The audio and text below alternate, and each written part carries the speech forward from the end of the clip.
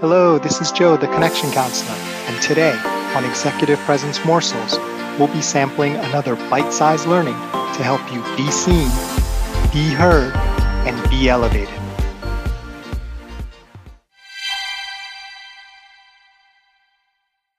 Yay, here we are, our 10th and final episode for now of the Aikido series, where I've been sharing some principles that I've learned and been inspired from in Aikido and applied them to my professional results, and Executive Presence wanted to share them with you.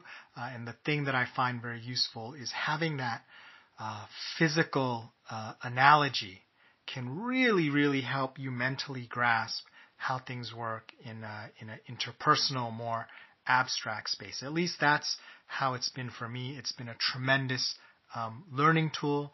Not trying to sign you up to Aikido class, but just sharing that mechanism. And that's why people use a lot of sports analogies and other analogies. That physical sense, which is concrete, which we can all kind of understand in our bodies, when it's applied to more complicated theoretical aspects, mental aspects, interpersonal, emotional aspects, they start to make a lot more sense, and we can learn and apply them much better. So today, the last lesson I want to share with you has to do with about connecting to someone's center before you try to move them. Now, what do I mean by that? Connecting to someone's center, and what are we talking about moving? So let's make it a little bit more specific. Let's, for example, it can apply to more than this, but let's apply this to the world of negotiations, because I love reading different business and self-improvement books, and a lot of times they talk about negotiation, and this principle that I've learned through Aikido comes up a lot in different guises in all these books as well. So one thing that I've noticed is when I see the same principle show up again and again and again by different authors in different venues and different types of writing and scholarship, then I think, wow, this is a universal principle. This is something deeper than just someone's pet theory. That if you understand this and know how to apply this, it's very powerful and can be applied in lots of different situations because it's a principle. It's not a strategy or a tactic. It's actual principle. It's a lever or a lever of how the world works, how people work, which means once you understand that deeply, you can apply it to myriad situations for your success. So let's say you're negotiating with someone. You have your terms, you have what you want. They have their terms. They have what they want. How do you come to an agreement when you are very far apart in the individual terms? And just compromising and splitting the difference is not going to be the answer. How do you move around so you can actually get to a result? And let's say your career depends on getting the best deal possible. And let's just say getting an actual deal. It's not an option for you to not get a deal. So you're actually under tremendous pressure. But at the same time, you can't just get any deal, because if you make a bad deal, then it's just as bad as getting no deal at all. Neither one puts you in a particularly good light or really advances your career. So when I say connect to someone's center before you move, it has everything to do, and I mentioned this in a previous episode, your center being your values, and their center being their values, and to a lesser extent, what they value, right? Because when you have terms in a negotiation, there's things that they're asking for. That's not what they value. That is just an expression of what they value. It's a specific concrete expression that will meet the value. It's not the thing that they value itself. And so what I've seen a lot is different authors in different different philosophies or different disciplines talk about really connecting to the reason behind the need, right? What is the why? Like, why do they want the thing? Not what do they want, but why do they want it? And the reason why this is important is when you understand the why, it opens up a world of possibilities as to the what, right? If you're just negotiating on the what, they have 4 whats. And if you can't give them the 4 whats, you're kind of stuck because what you have in your toolbox will not deliver the 4 whats. It's not going to be acceptable. So what can you do? You feel stuck, and you are stuck because you're focused on what's. But if you understand the why, you start to understand there's more than those 4 whats to get to the why. And in fact, there may be things that you give them that give them an even better result than the things that they propose. But here's the rub. They're not going to tell you what the why is. All right? You're in a negotiation, you're in a somewhat adversarial situation. They're looking out for their best interests. Maybe they don't trust you yet. You have to be able to figure out what their why is. You have to connect to their center. You have to connect to their values as a person and to their value as to what they want.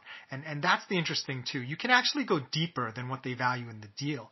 When you can connect to that person as a human being and what they really value, that can open up all sorts of possibilities and actually change their perspective in how they view your deal. And Marshall Rosenberg, the late Marshall Rosenberg, he does some great work on nonviolent communication where the way he expresses it is universal needs.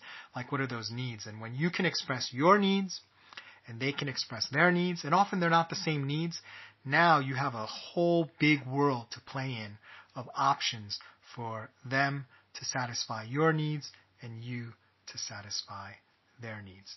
So it's not just the deal, right? The deal is not what's important. It's the dealers, right? It's the people involved. The dealers are the key to getting the negotiation done.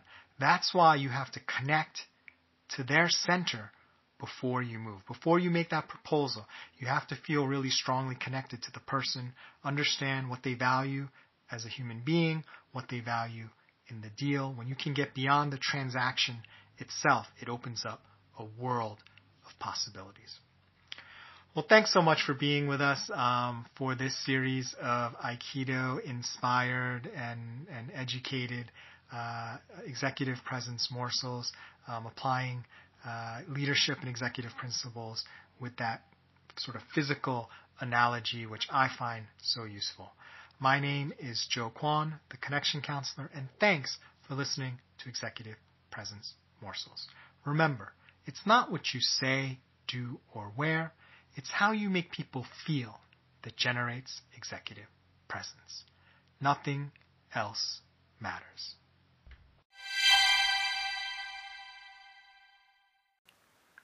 If you'd like, please stay tuned for a preview of tomorrow's episode, brought to you by our sponsor. When you need mealtime inspiration, it's worth shopping Kroger, where you'll find over 30,000 mouth-watering choices that excite your inner foodie. And no matter what tasty choice you make, you'll enjoy our everyday low prices, plus extra ways to save, like digital coupons worth over $600 each week. You can also save up to $1 off per gallon at the pump with fuel points. More savings and more inspiring flavors make shopping Kroger worth it every time. Kroger, fresh for everyone. Fuel restrictions apply. At Evernorth Health Services, we believe costs shouldn't get in the way of life-changing care, and we're doing everything in our power to make it possible. Behavioral health solutions that also keep your projections at their best? It's possible. Pharmacy benefits that benefit your bottom line? It's possible. Complex specialty care that cares about your ROI? It's possible. Because we're already doing it. All while saving businesses billions. That's Wonder made possible. Learn more at evernorth.com/wonder. Hello, this is Joe, the Connection Counselor, and welcome to 2022. So glad to be spending the new year with you on Executive Presence Morsels. It's been a pleasure since July when we started to be with you every weekday at 7 a.m. sharp, delivering the only daily leadership insight on executive presence. This year, we're going to try something a little bit different, a little bit fun. There were times last year where we just organically slipped into themes, and I really enjoyed that, and I had some good feedback that others did too.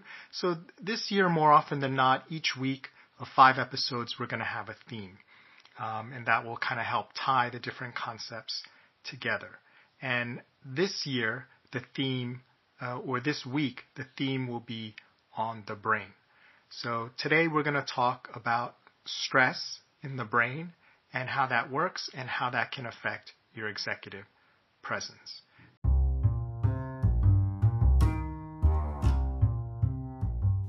Thanks for listening. Can't wait to share the rest of the episode with you. Join us next time for another tasty executive presence morsel.